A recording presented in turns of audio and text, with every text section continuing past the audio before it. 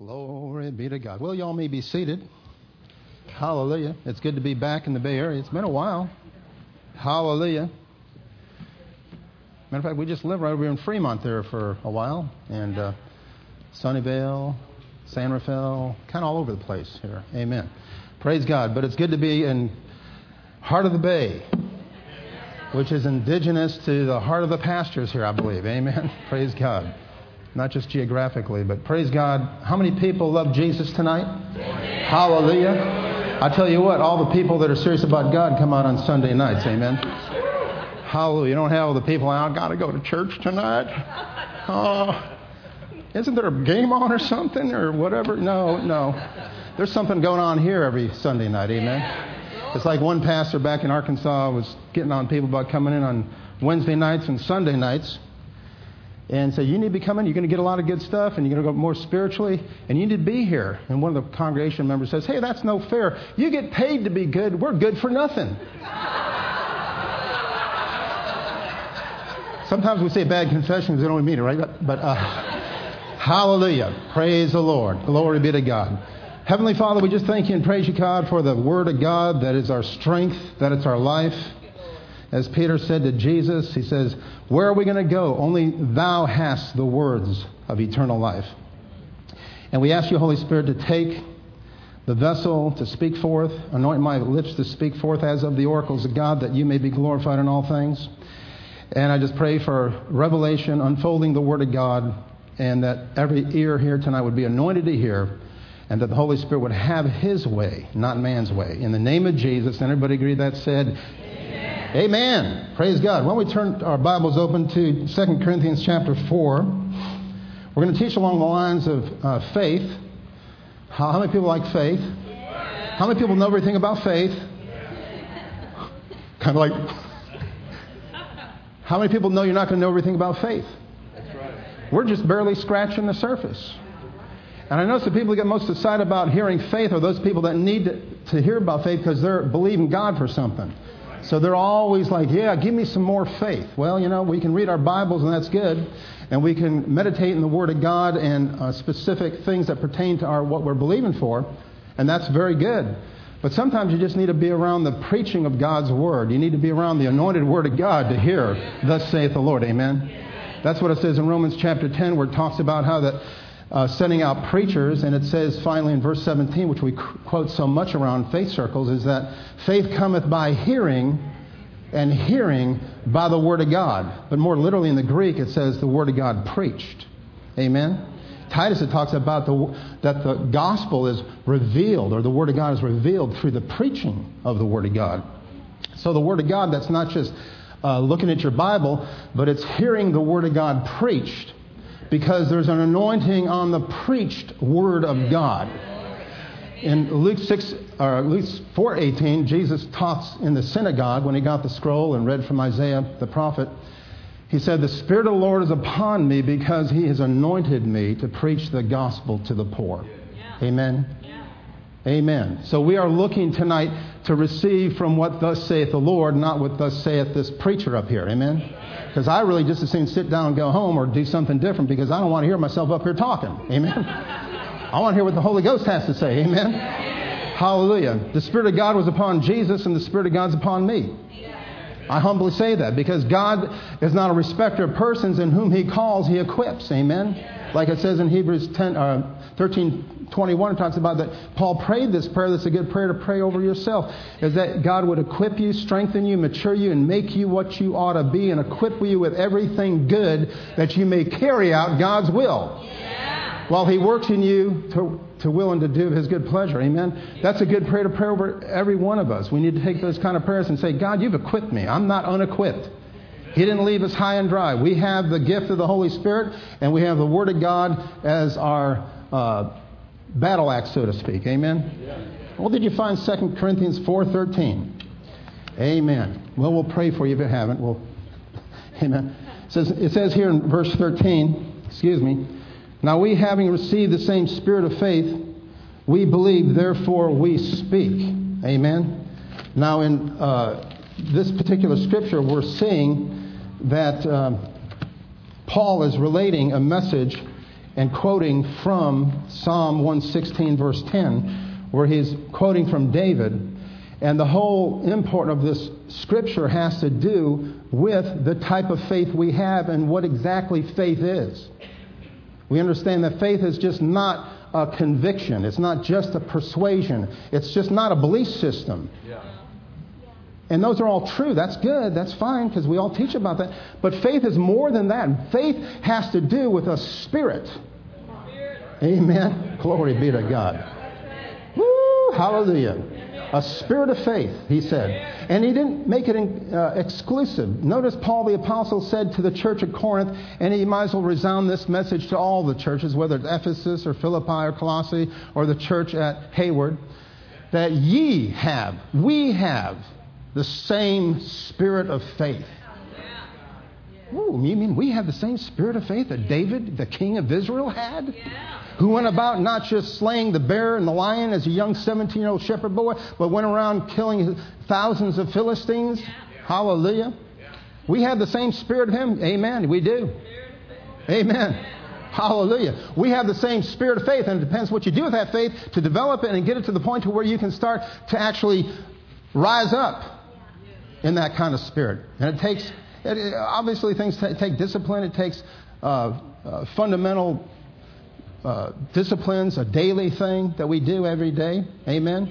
I got to speak the word every day. I've been speaking the word every day. I speak the word who I am in Christ. I speak all the scriptures about in him, in whom, in Christ on a daily basis. Why? Because that's your foundation. That's what you should be doing. And that is a part of the spirit of faith. But it's so much more than that. It's a spirit of faith that causes things in this natural realm to have to line up with the things of the supernatural realm. It takes the things of these circumstances that we're going through, that we're going, where are we going to get out of this mess, Louise? How are we going to get out of this mess? I tell you how you're going to get out of the mess. You're going to believe God. Amen. You're going to believe God, what he said is true in his word, and that when a situation comes against you, a sickness, a financial impossibility, you're going to say, you know what, we're just going to act like the Bible's true. Amen? It's like Brother Hagin said one time in a church, and all the board members were going, my goodness, Brother Hagin, what are we going to do? The finances are so bad. It looks really bleak. I don't see how we're going to do it. And they're just getting to despair. And he just kind of listened to him, looked around, and said, what do we do, Brother Hagin? And one of the head board members looks at Brother Hagin. He's almost wringing his hand. Brother, what do you want to do? And he just kind of smiles and says, I tell you what we're going to do. We're going to act like the Bible is true. And they all kind of like, you can almost hear them gasp, like, that's right, it is true, isn't it? The Bible is true. These are not cunningly devised fables, as Peter says. This is the rock-solid foundation in which the universe is spinning in orbit right now. Hebrews 11 or 1:3 talks about he upholds all things by the word of his power. Once he has spoken, it shall come to pass in your life too. Amen? He's not a respecter of persons, like I already said. God is the God of the supernatural. Hallelujah. And when he says, we having the same spirit of faith, we believe, therefore we speak. We also believe, therefore we speak. Guess what? You can tell a person that's in faith when they're speaking a lot of good things about what's happening in their lives. You can tell a person that has a spirit of faith because they're constantly speaking what the Word of God says about them, says about their family, says about their situation. They're constantly speaking what the Word of God says, not what Dow Jones says, not what some politician in Washington, D.C. says, not what some unbelieving modernistic preacher over here is saying. They're talking to the Word of God because they know the Word of God cannot fail. Woo! Glory be to God. I like what Jesus did. I like what he said. When he said in Mark 11 to that tree. And then I like Jesus because he seemed to be more of a demonstrator. I think we see more of a spirit of faith in what he demonstrated in the miraculous works that he wrought. Don't you think so? I mean, he didn't even have to preach a sermon. He just said to a fig tree, no man eat fruit of thee hereafter forever. And walked away. And the disciples heard it. So he wasn't... No man eat fruit of the hereafter forever. I hope they didn't hear me. No, they heard him. He intended for them to hear him because he's an example of how we are to walk and follow in the same steps of his spirit of faith. And the next day they walked by and Peter took notice. Of course, we all know the story. The fig tree was dried up at the roots. But you notice the funny thing there is that it already, as far as what Jesus was concerned, when he spoke the spirit of faith, when the decree and the command was made, the roots immediately started drying up before they could see it dried up. That's the way it is with you and me, my brother and sister. When we speak to our circumstances, you don't see results. But in the spiritual realm, and the roots are a type of the spiritual realm, the unseen realm, is when you speak the word of God concerning your situation where the devil's trying to drown you in, you can just laugh and say, it's done in the name of Jesus. And walk away like Jesus walked away from that fig tree. And the next day that thing was dried up from the roots. And he said, now how many people think Jesus knows something about faith? Turn over to Mark 11:22. I think he knows some things about faith. I know. I mean, he's the head of the church. Hallelujah. It says here in Mark 11:22, it says, have faith in God. I tell you, that would pretty much solve whatever problem you're having and going through right now. Well, my kids got onto dope. They're running around with the wrong crowd. Have faith in God. Well, the market went down. I lost about $50,000. I think we're going to have to mortgage our house or get rid of it. Have faith in God. Well, I think this tumor that's about ready to, it's been growing the last couple of months. I don't know. I'm afraid. I don't know what's going to happen. The doctor said it's malignant. What am I going to do? Have faith in God. Hallelujah. Well, I don't know. The economy is looking pretty bad. I think we're going to have to move out of California, go somewhere else where the economy's better. What am I going to do? Have faith in God. I tell you what, have faith in God is a good explanation, but he didn't just stop there. In verse 23, we keep reading. It says, first thing he says, have faith in God. Now he's going to describe to us and define to us what faith is. He says, for surely I say to you, whoever says to this mountain. Now notice here the first thing he says about faith. Whoever says to this mountain, be thou removed, be thou cast in the sea, and shall not doubt in his heart, but believe those things that he says shall come to pass, he shall have whatsoever he saith. So in a nutshell, Jesus said, have faith in God, but you have to say something. He said, first thing, whosoever shall say shall have whatsoever he saith. Whosoever shall say shall have whatsoever he saith. Whosoever shall say shall have whatsoever he saith, if he doesn't doubt. Yeah. Amen? Yeah. If you don't doubt, woo, glory be to God. Guess what? It's a done deal. Yeah. But whosoever shall say shall have whatsoever he saith. He is giving the greatest definition of the spirit of faith and how the spirit of faith operates right here in Mark 11:22 and 23. My faith is not in man, it's in God. But that's not good enough. You have to say something. You have to speak to the doubt. You have to speak to the unbelief. You have to speak to the fear.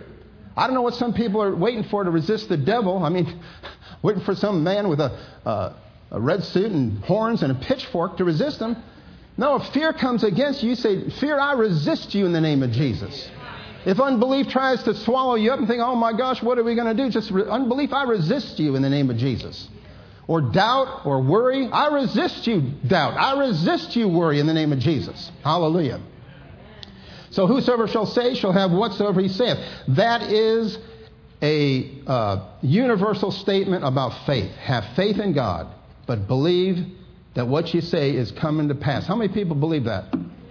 Amen. You know, the Bible says here in Matthew's gospel about having faith in God, but it also talks about all things are possible to him that believes or has this spirit of faith. Amen? So we see this over and over again. It's not just one or two times, but many times it talks about how that we are to have faith in God, but also that no thing is impossible for us if we believe. I remember in healing school about 30 some odd years when Brother Hagin started praying healing school back in 1979. It was such an honor to get to pray with him. I was all excited because, I'm thinking, we're going to have prayer school with Brother Hagin, so I'm thinking all these people are going to show up. And, I get there in this kind of a small classroom and not many people were actually there the first day. I'm thinking, what's going on here? How come more people aren't here? It's like, what's going on here? But I remember he'd have prayer and healing school. We get to pray with him. And you learn a lot on how to pray and how to do things in the Spirit when you actually operate that way. It's one thing to have the instruction manual. It's another thing to actually do it. Amen? So one day he had us in healing school, by the Spirit of God, just say this one phrase: all things are possible. And my thought was, he's going to say all things are possible to him that believeth, or all things are possible with God.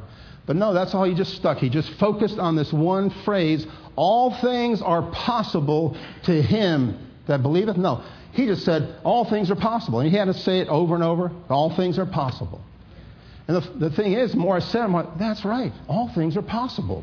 All things are possible. All things are possible. All things are possible. All things are possible because God is the God of the impossible. Yeah. Hallelujah. Glory be to God. Woo, hallelujah. A spirit of faith, like I said, is not just a persuasion, a conviction, or belief. It is released in your words. Hallelujah. And your spirit of faith sometimes just not going to help yourself. It's going to help your mate. It's going to help your children. It's going to help your local church. It's going to help your pastor. It's going to help maybe your neighbor. Hallelujah. The spirit of faith isn't just me, me, me, me. It's inclusive. Hallelujah. The spirit of faith is something that you have to get out of yourself into God with and say, you know what, God, I believe you, and I believe that my brother-in-law is going to get born again. Amen. Hallelujah.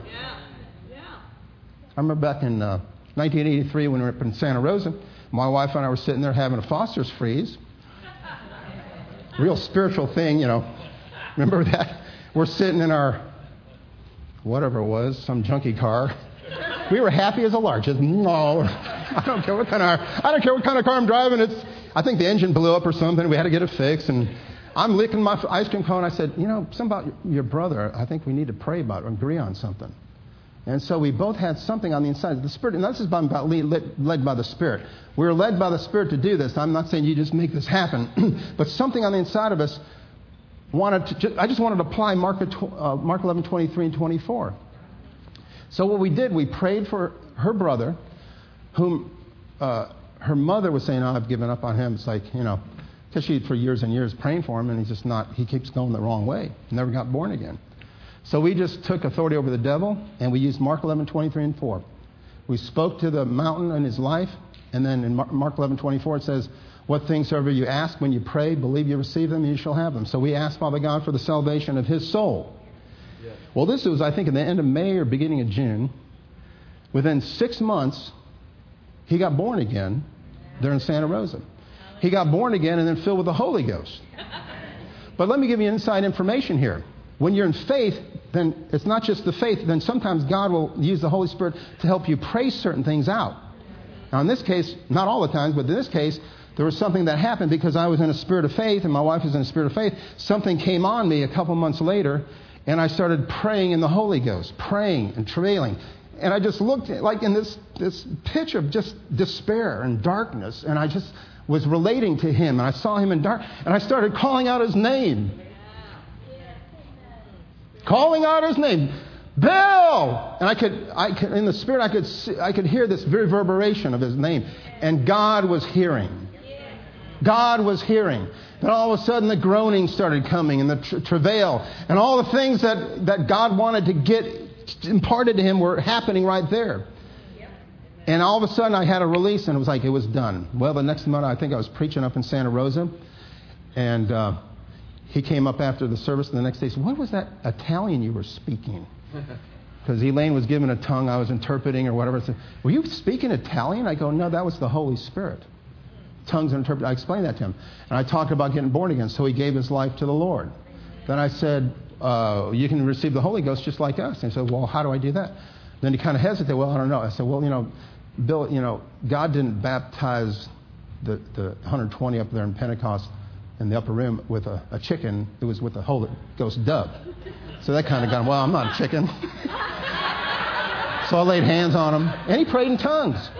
He had childlike faith. Amen? But my point is that we use Mark 11, 23 and 24 on a soul that got born again, and we didn't have any idea 7 years later he'd be gone. And then, praise God, he went to heaven. Glory be to God. Because the spirit of faith is not just for us, it's for everybody.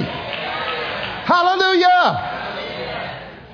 Jesus demonstrated this time and time again in Mark chapter 4. Since we're in Mark 11, let's see what Mark chapter 4 has to talk about. Hallelujah. Glory be to God. Hallelujah. And we'll start in verse 35. Glory be to God. It says here, on the same day when evening had come, he said to them, let us cross over to the other side. Hallelujah. Now, some preacher, I've heard him say, he didn't say, let us go in the middle of the lake and drown. He said, let us cross over to the other side. And that bears repeating, because Jesus wasn't a halfway kind of guy. He was saying, we're going all the way over. We're going all the way over to the other side. In verse 36, now when they had left the multitude, they took him along in the boat as he was, and now notice this, and other little boats were also with him. Now keep that in mind while we read the rest of the story. Notice there were other little boats that were following Jesus' boat in the Sea of Galilee.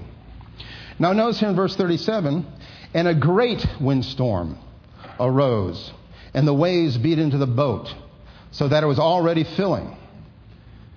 Hallelujah. But just like Pastor Mark in the earthquake this morning, he was asleep in the back of the boat, amen? And I'm waking up and going, man, there's an earthquake going on. He's asleep. Well, Jesus was asleep in a great windstorm, amen? I mean, a great windstorm. We're talking big, big waves coming in. It's filling up the boat. We got to think fast here. The disciples think, what are we going to do? What are we going to do? And they go back in verse 38. We'll read here. But he was asleep in the stern on a pillow, and they woke him and said to him, Teacher, or Rabboni, do you not care that we are perishing? Jesus, don't you care? Well, what? Verse 39 says, and then he arose and rebuked the wind, and he said to the sea, Peace, be still. And the wind ceased, and there was a great calm. Verse 40, but he said to them, Why are you so fearful? How is it that you have no faith? Now somebody said, do you think Jesus was happy about how the disciples reacted there? Not really. He rebuked them. In other words, you woke me up for no reason at all. You could have done this yourself. You were supposed to exercise the same spirit of faith that you just saw me demonstrate. Amen? More than that, he was going on to say, don't be fearful. Have faith, is what he's saying. You can't have faith and fear in the same boat. Amen? Have you noticed that? Now, what happened? They could have been destroyed. I could just see the Jerusalem Post the next day. This false Messiah and his evangelistic team were destroyed in a windstorm and sunk into the bottom of the sea. But no, Jesus said, this is not the will of God. If it was the will of God, like some Christians say, well, I don't know why that Hurricane Katrina just came up and destroyed all the Gulf Coast. No. Well, he didn't. There is a prince of the power of the air, it says in Ephesians chapter 2, verses 2. And he is out to destroy things. Amen? Yeah. And it was just to get the sinners. Well, they missed the French Quarter. Amen? Yeah. But the Katrina didn't miss a lot of the churches that were destroyed. Isn't that funny that God would be trying to destroy his own people? Yeah. Amen? Well, this windstorm is the same thing. He just made it clear once and for all that it's the will of God. It's the will of God that things like this don't try to destroy us. The other side of the coin would be just garden unbelief. Just a garden variety unbelief. You don't believe. Amen. Amen. But notice about those other little boats that were following him. Now this is a little side thought, but think about it. These boats were following Jesus. They were in the Sea of Galilee. And this windstorm was also rocking and reeling their boats also. Amen. Their boats were probably filling up faster than his boat because it says there were other little boats. So they had a bigger fishing boat possibly, like Peter and Andrew owned, and they were going across the sea. So their boats were probably filling up quicker.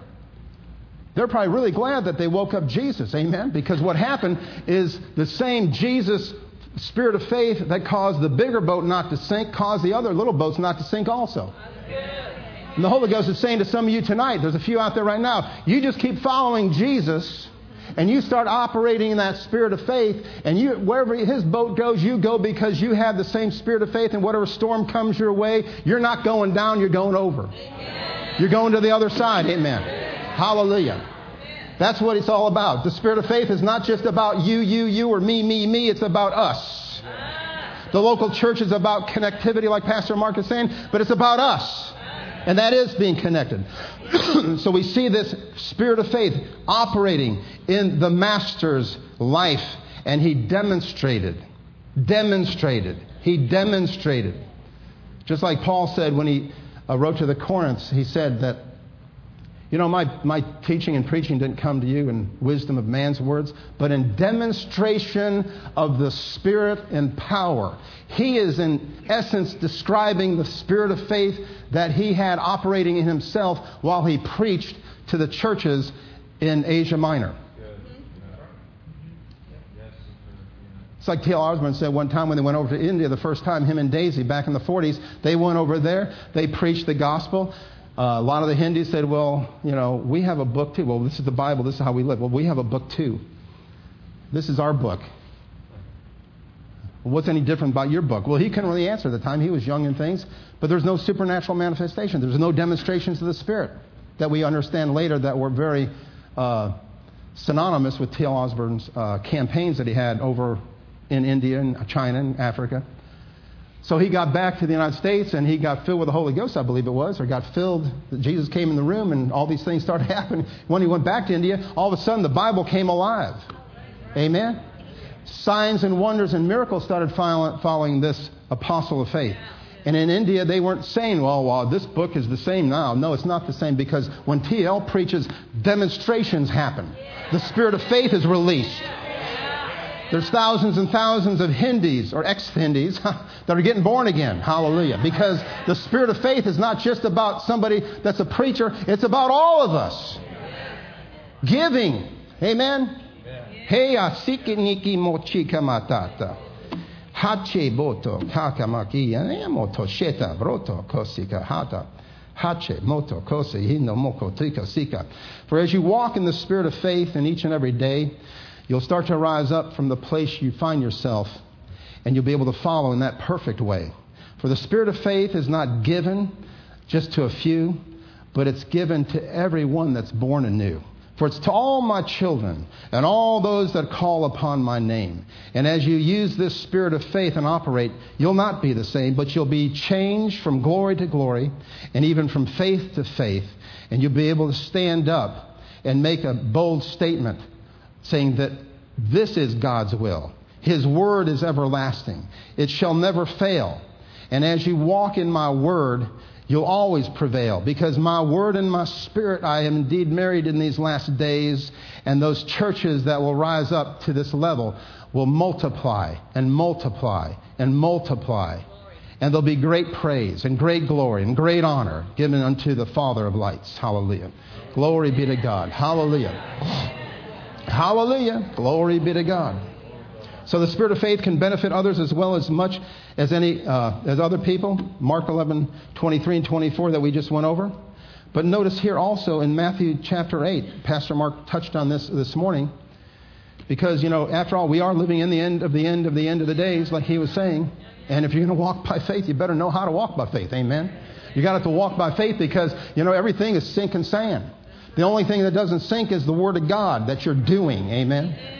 It's like he said, don't give me just a pat on the box, that great preacher or great preacher and their pastor, but do it. I'm going to do this. Amen. That's what it says there in Luke chapter 6:45, where he talks about those that hear my word and do it. They will be like a man that builds his house on solid rock foundation. When the storms come, the winds blow, everything hits you at once, and it's all over. Guess who's standing? The doers of the Word of God. Amen. The ones that build on sinking sand, those are the ones that collapse. But it wasn't the storm that blew the house over. It was the ones that didn't do the Word that ended up in the catastrophe. Amen. Hallelujah. In Matthew chapter 8, hallelujah, the centurion comes up to Jesus. And how many people know that this centurion had to have a great understanding of authority just simply because he was a centurion? And a Roman centurion was in charge of 100 men, but he was under authority. And then and the people that were over him, they were under Caesar. And we read here in Matthew chapter 8,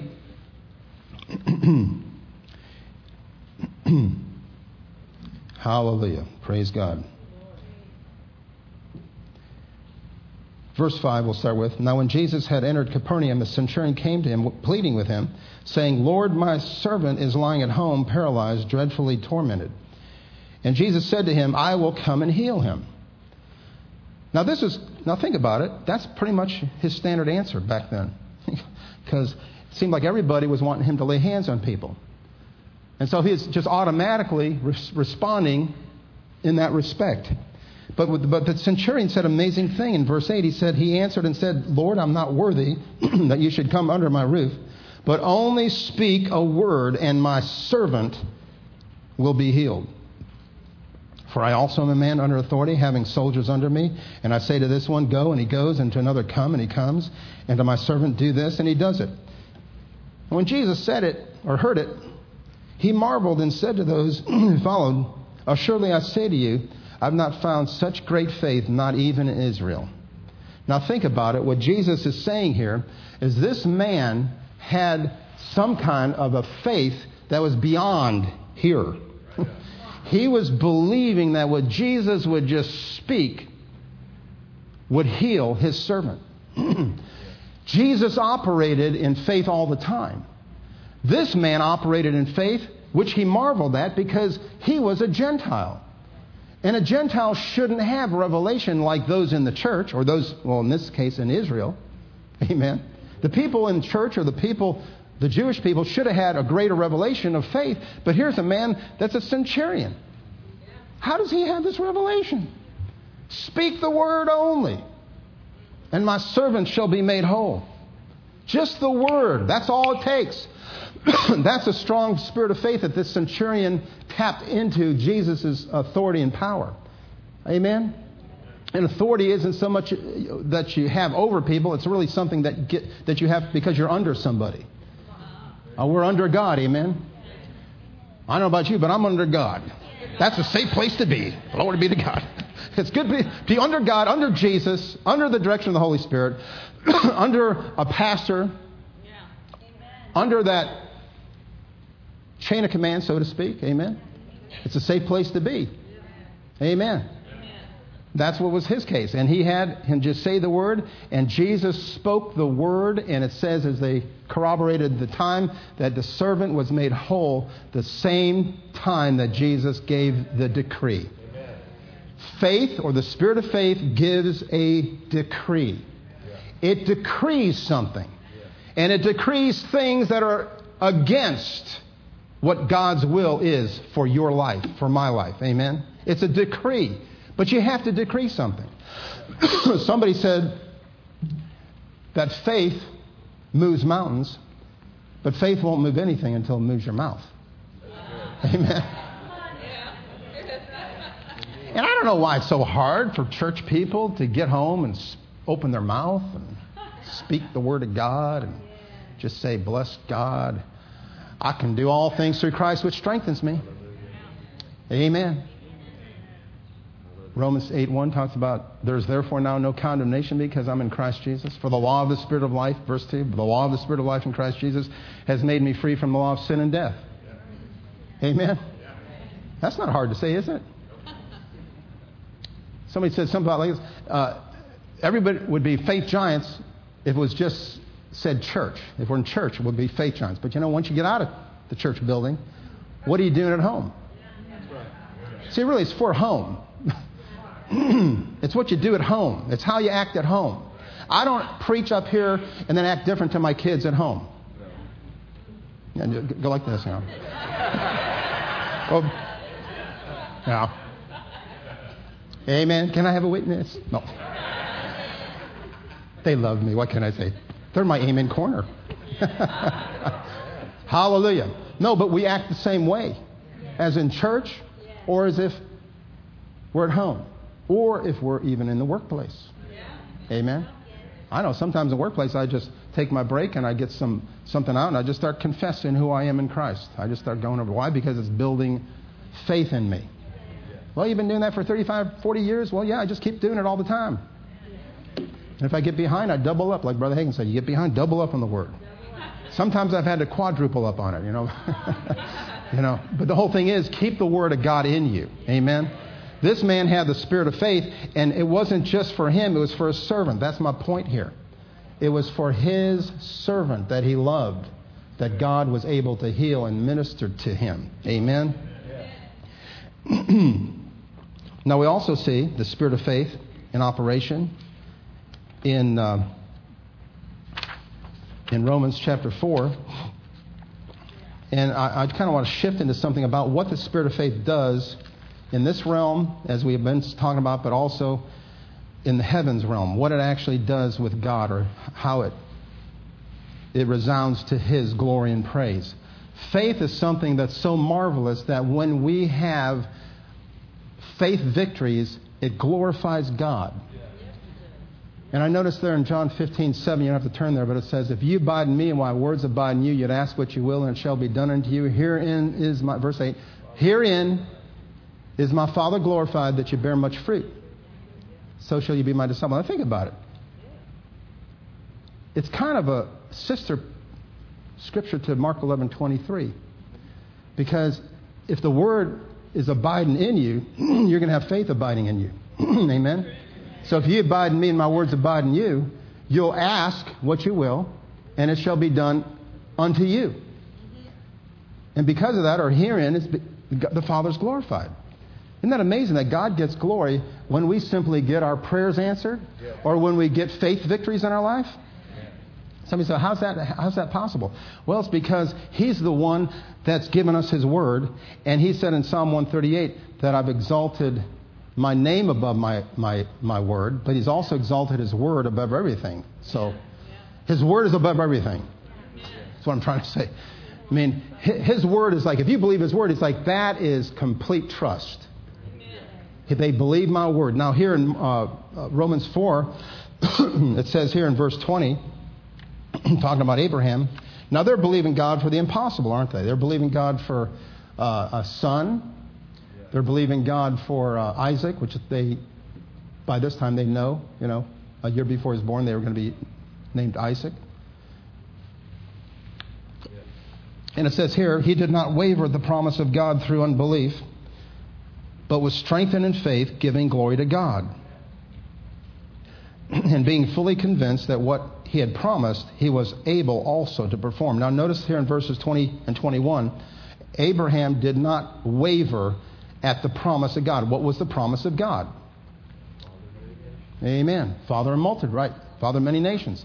Matter of fact, it got within the last year, when God changed Abram's name to Abraham, is when things really started to get accelerated. Because now we start to see he's calling himself Abraham. All of his hired servants are calling him Abraham. And he's very old at this time. And they're probably thinking, well, yeah, I think he's, maybe a little senile or something here. What's something, now he's saying, call me Father of multitudes. But he kept holding fast to the promise. No, Eliezer of Damascus is not going to be your heir. Your heir shall come out of your own loins. It's going to be from you and Sarai. That's the plan of God. And what did he do? He refused to waver at that promise. The promise is as much as like the Word of God. You could substitute promise for the Word of God. Amen? So the promise is the Word of God. And it says here that he didn't waver at that promise through unbelief, but was strengthened in faith. How was he strengthened in faith? By not wavering at the promise of God. By looking to the promise. He was looking at the promise. The more he looked at the promise, the more he got strengthened in faith. Well, that makes sense, because faith comes by hearing, and hearing by the Word of God. So the more he looked at the promise, the more he was strengthened. And eventually got to the point to where he became fully persuaded that what God had promised him, he was also able to perform. And what happened? It gave glory to God. Did it not? Amen? Now you remember there, a side thought here. In Luke's gospel, when Jesus went to the city of Nain, this man was being brought out in a funeral bier, and he was a young man who had died. His mother was a widow now, and that was her only son. So this is a big hardship. Now here he comes to him. Here's this corpse that he comes to, and compassion comes out of him, but he speaks what we call a spirit of faith, a command, a decree. He said, "Young man, I say unto thee, arise." Yeah. And he sat up and opened his eyes, and there he was. A man, young man, risen from the dead. Yeah. What's the next thing you hear? And the whole crowd glorified God. Wow. Amen?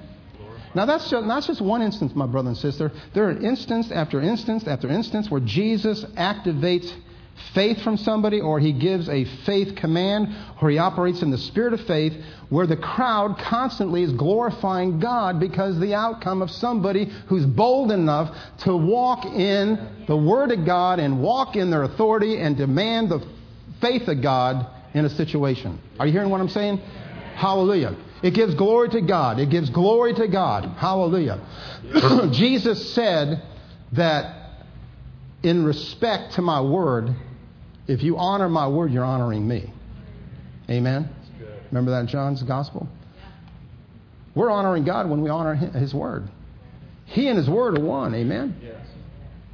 So in this respect, I remember reading this, and when I was younger, I used to think, well, I'm going to get strong in faith by saying give glory to God. So I used to go say, glory to God, that's going to strengthen my faith. Well, that's not exactly true. It's good to say glory to God. I'm all for that. But what's really giving glory to God is someone who's not going to let go of his promise until it is manifested in this realm. Because everything about it is sweet. Everything about it is pure. It's nothing that you manipulated by the world's standards or systems. It was simply by a pure act of faith that God blesses you with that child. Or God blesses you with that job that you needed. Or God blesses you with that mate that you were believing God for. It's pure and sweet. And it does give glory to God because he's the author of that. Yeah. Amen? The spirit of faith is something that goes beyond even the human reasoning. The spirit of faith is not something that we contrive. It is something that flows out of our spirit as a result of meditating in the Word of God and having the Word of God first place in our lives. Hallelujah. Hallelujah. Notice here in Hebrews chapter 11. I know I'm giving a lot of scriptures, but I want to nail this down airtight. Hallelujah. I'm a Bible teacher. Praise God. That's what I do, That's what I like to do. I like to go over scriptures. I don't want to overdo it here, but I tell you this. If you really understand what the spirit of faith is, you'll understand how to operate it in more. Hallelujah. So Hebrews chapter 11, verse 1. It says here, I'm using the New King James, but the King James is pretty much close to it. It says, now faith is the substance of things hoped for, the evidence of things not seen. The Moffats talks about how faith is giving substance to things hoped for, the evidence of things not seen. In the Living Bible, it's not an actual translation, it's a paraphrase, but I like the way they paraphrase it. In Hebrews 11:1, it says, what is faith? It is the confident assurance that something we want is going to happen. It is the certainty that what we hope for is waiting for us, even though we cannot see it up ahead. Isn't that good? It's a confident assurance. Amen. Now, faith is something that gives substance to what we hope for. We understand, I'm not going to get into dissecting this faith and hope business, but it's a confident assurance that something we want is going to happen. It is the certainty that what we hope for is waiting for us, even though we cannot see it up ahead. Now, something that you can't see up ahead is in the hope realm, but faith is still seeing it up ahead. Faith sees the unseen realm. Matter of fact, I like what Moffat says about faith is giving substance to things, what we hope for. Now, hope is another word for expectation. We might not use hope as much as we used to, because we kind of use, hope is kind of morphed into I sure hope so, or I wish it would happen, or But hope in the Bible, hope is not really that. It means more that I expect God's word to manifest. So, but I don't have it though. Hope does not have it. Hope is not saying, hope and faith are different, but they're connected. Without hope, you have nothing to feed your faith. So we need to honor the whole subject of hope, but know it takes faith to bring it in. Faith is a spiritual substance that taps into the spiritual realm that brings in to the natural realm what we desire. That's why angels are connected to faith. When you start speaking faith, they hearken unto that word. They go out and they manifest certain things in the spiritual realm, and they bring it into manifestation. They will manifest faith will manifest itself through people sometimes. In giving, for instance, it says, "Given it shall be given unto you, good measure, pressed down, shaken together, running over, shall men give unto your bosom." So, yes, that's a channel. People can be a resource, but don't forget the source. God is the source. People are the resource. A job is not the source. A job is a resource. Amen? So we need to remember who the source is. We need to remember who God is, and that God has not withheld anything good from us. Matter of fact, in Luke chapter 12, Jesus said like this, "Fear not, little flock, for it is your Father's desire to give you the kingdom." Well, you got the kingdom, you got everything inside the kingdom. Amen.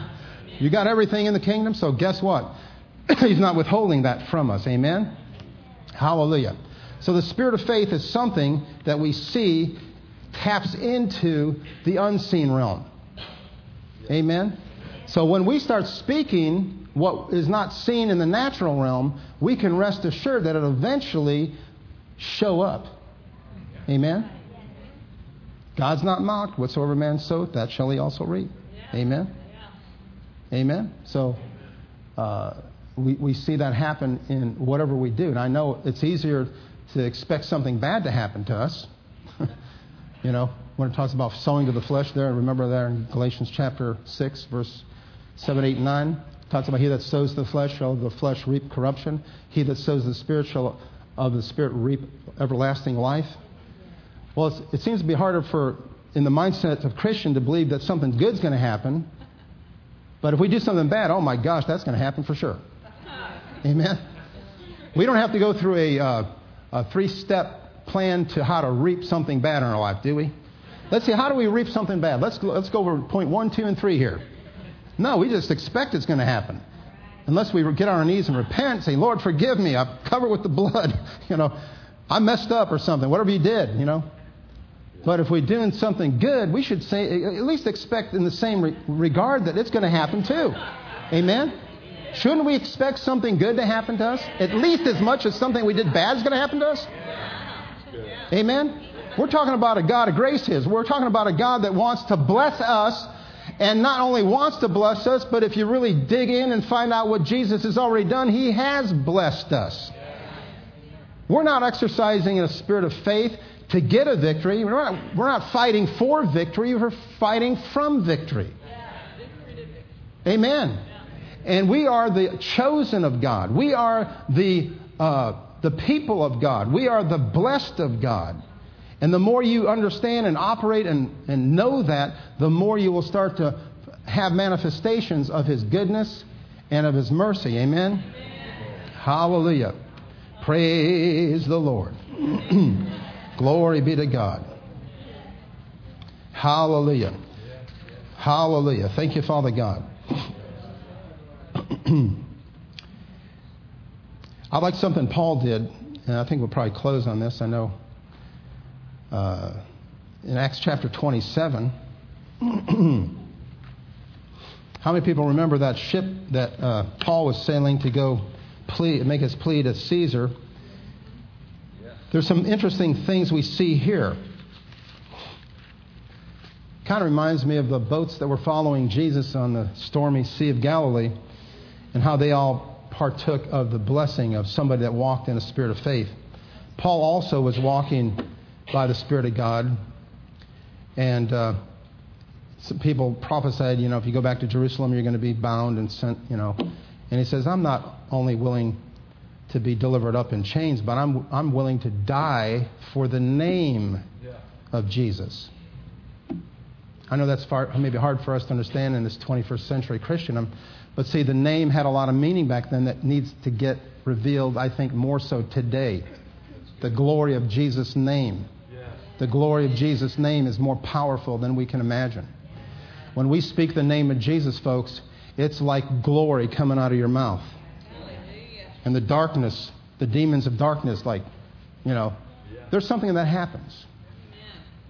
Not to get off my subject, but the name of Jesus has been glorified. In John chapter 12, it talks about when he prayed to the Father, he said, Lord, glorify thy name. And a voice came from heaven, remember? It thundered, some people thought. And he says, I have both glorified it and will glorify it again. What do you mean by that? Well, it's been glorified. But after the death, burial, and resurrection of Jesus, his name will be glorified again. Yeah. Amen. That's why whatever we ask in the name of Jesus, we'll see an answer to that. We could get off on that, but I don't want to get too much. But the glorification of the name of Jesus is powerful. There's things that we don't see when we utter that name. You ever remember that back in the 90s they had this invisible fence, this electrical current to keep your dog in your yard? Anybody remember those things? They turn it on and the dog would start running after the mailman. All of a sudden so many volts would go through him and he'd go, ah!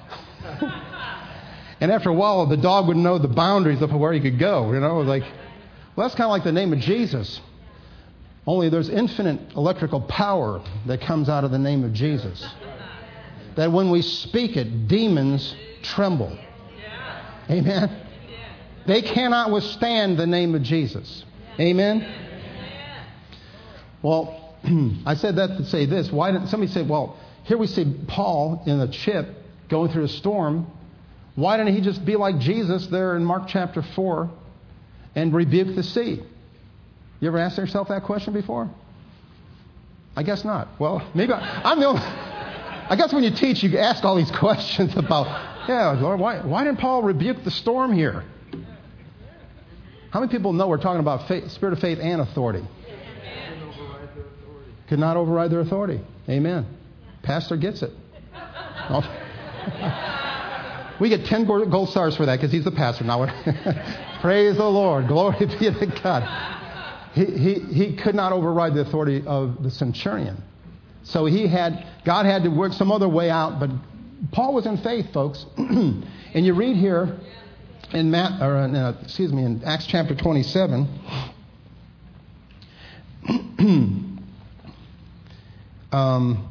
In verse 20, we'll start with 22. He says, I urge you to take heart, for there will be no loss of life among you, but only of the ship. For there stood by me this night an angel of God to whom I belong and whom I serve, saying, do not be afraid, Paul. You must be brought before Caesar, and indeed God has granted you all those who sail with you. Therefore take heart, men, for I believe God that it will be just as it was told me. Now think about it. He had no doubt whatsoever. What was the angel? He was a messenger of God's word. Now he had to circumvent the situation of authority. Amen. Because he was out there, he had to submit to the centurion. He told him not to go because there was going to be much hurt, loss of lives. But that's all he could do. He couldn't just stand up and rebuke the winds and the sea. But you know what? God already preordained him to see Caesar. So he's going to get him that way. If God has a plan for your life, my brother and sister, and it seems like it's never going to come to pass, be of good cheer. Be of good cheer. Because it shall come to pass. It shall come to pass. Amen? And we see here, he said, I believe God that it will be just as it was told me. However, we must run aground on a certain island. Now think about it. That was on the third day of a 14-day storm. What did they do for the other 11 days? You talk about a spirit of faith. I mean, he's already made the decree. Well, a lot of times we think, my goodness, you be in church on Sunday morning and run around and have the victory, and the next day, my dear Lord, I thought I had the victory. What happened? It's like everything's worse today. Well, here's an example here. He stood up, had an angel of God. And you think about an angel of God appearing to him in all his brilliance. Said, don't fear, you're going to go to Caesar. And then he probably thinking the next day it's going to stop. No, it wasn't the next day the storm stopped. It got worse. It got worse. And then the next day it probably even got worse. What do? You got to have a spirit of faith. Paul had a spirit of faith because he stuck with it. He thought maybe I just was imagining that angel or something after about 5 or 6 more days. But he stood still on the Word of God. It's like he said in Acts 20:24, for none of these things moved me. Well, I think that's one of the times where nothing moved him. He stayed steady. And people about ready to maybe mutiny, the captain or the centurion, no, he stayed steady. That was a greater miracle, I think, than anything else, is that they stayed 11 days. And that's what the spirit of faith does, my brother and sister. It brings the miraculous into your life, into your home, into your workplace. Amen?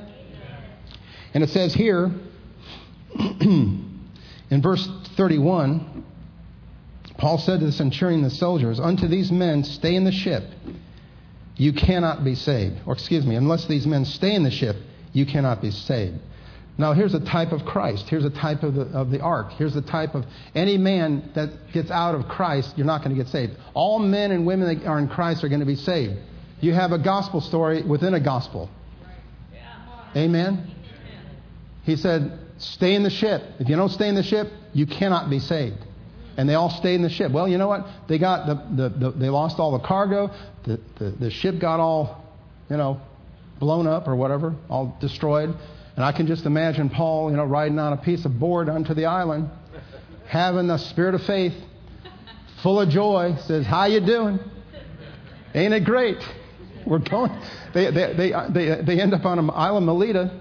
He goes in there that night. It was cold, so they gathered firewood, and then he gets bit by a viper, a poisonous, deadly viper. Doesn't look too good, does it? He has a shipwreck, and he gets bit by a viper, and everybody's sitting around and watching him get, to keel over in a minute. Somebody said, has anybody ever watched you try to die or wait for you to die?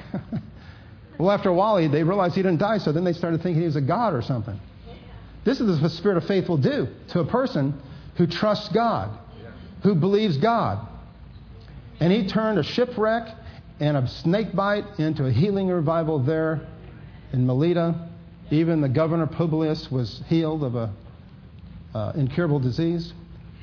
Think about the expanse of this. How many people we can reach just within our own sphere with a spirit of faith by not giving up, by not wavering. But the promise of God that's been given to you, there's somebody here with ministry that God's spoken to you that seems like it's never going to come to pass. Don't give up. Start thanking God. Start rejoicing. It doesn't look like it's going to come to pass. Well, it's going to come to pass. If God spoke to your heart and you know that God spoke to you, it's going to come to pass. Amen? Somebody say, well, it doesn't look like my husband's ever going to get born again. I know some pastor had a woman that went to his church. Her husband was the worst sinner in the whole county. Her daughter was on crack cocaine. Son was involved in some gangs and all, and they had no hope whatsoever. She got born again through the Holy Ghost, started going to his church, and she started praying for her husband. Praying in faith, though. It's one thing to pray, it's another thing to pray in faith, And she prayed and believed God for her husband. Within a couple of months, nothing had happened in the first couple of months or so, but even talking to her mother-in-law, says, honey, she told her daughter-in-law, I've been praying him for years and years and years. It's a lost cause. You might as well get up. He'll never get born again. But she didn't stop. She kept praying for him, believing God, speaking the word of God over him. And one day he came, plus her daughter and her son. And after the service, they went down, got born again. He got filled with the Holy Ghost. And that man, who is the number one sinner in that county, was the best Christian in the whole church. The son ended up pastoring a church somewhere else. Why? Because one woman had a spirit of faith that would not give up. Amen? That's good. Amen? So don't, like Pastor Mark said, Don't shortchange yourself. You have more power than you realize. It's what we're doing with the power that we have. Amen. Glory be to God. Hallelujah. I feel like a dancing right now. When a person with a spirit of faith doesn't mope and groan and cry and bawl, what are we going to do now? No, they're rejoiceful. You can't get a sad Holy Ghost. You have to have rejoicing. Amen. Hallelujah. Why don't we all stand up? Hallelujah. We thank you, Father God. Why don't we just wait on the Lord for just a minute here? I know we're running out of time here.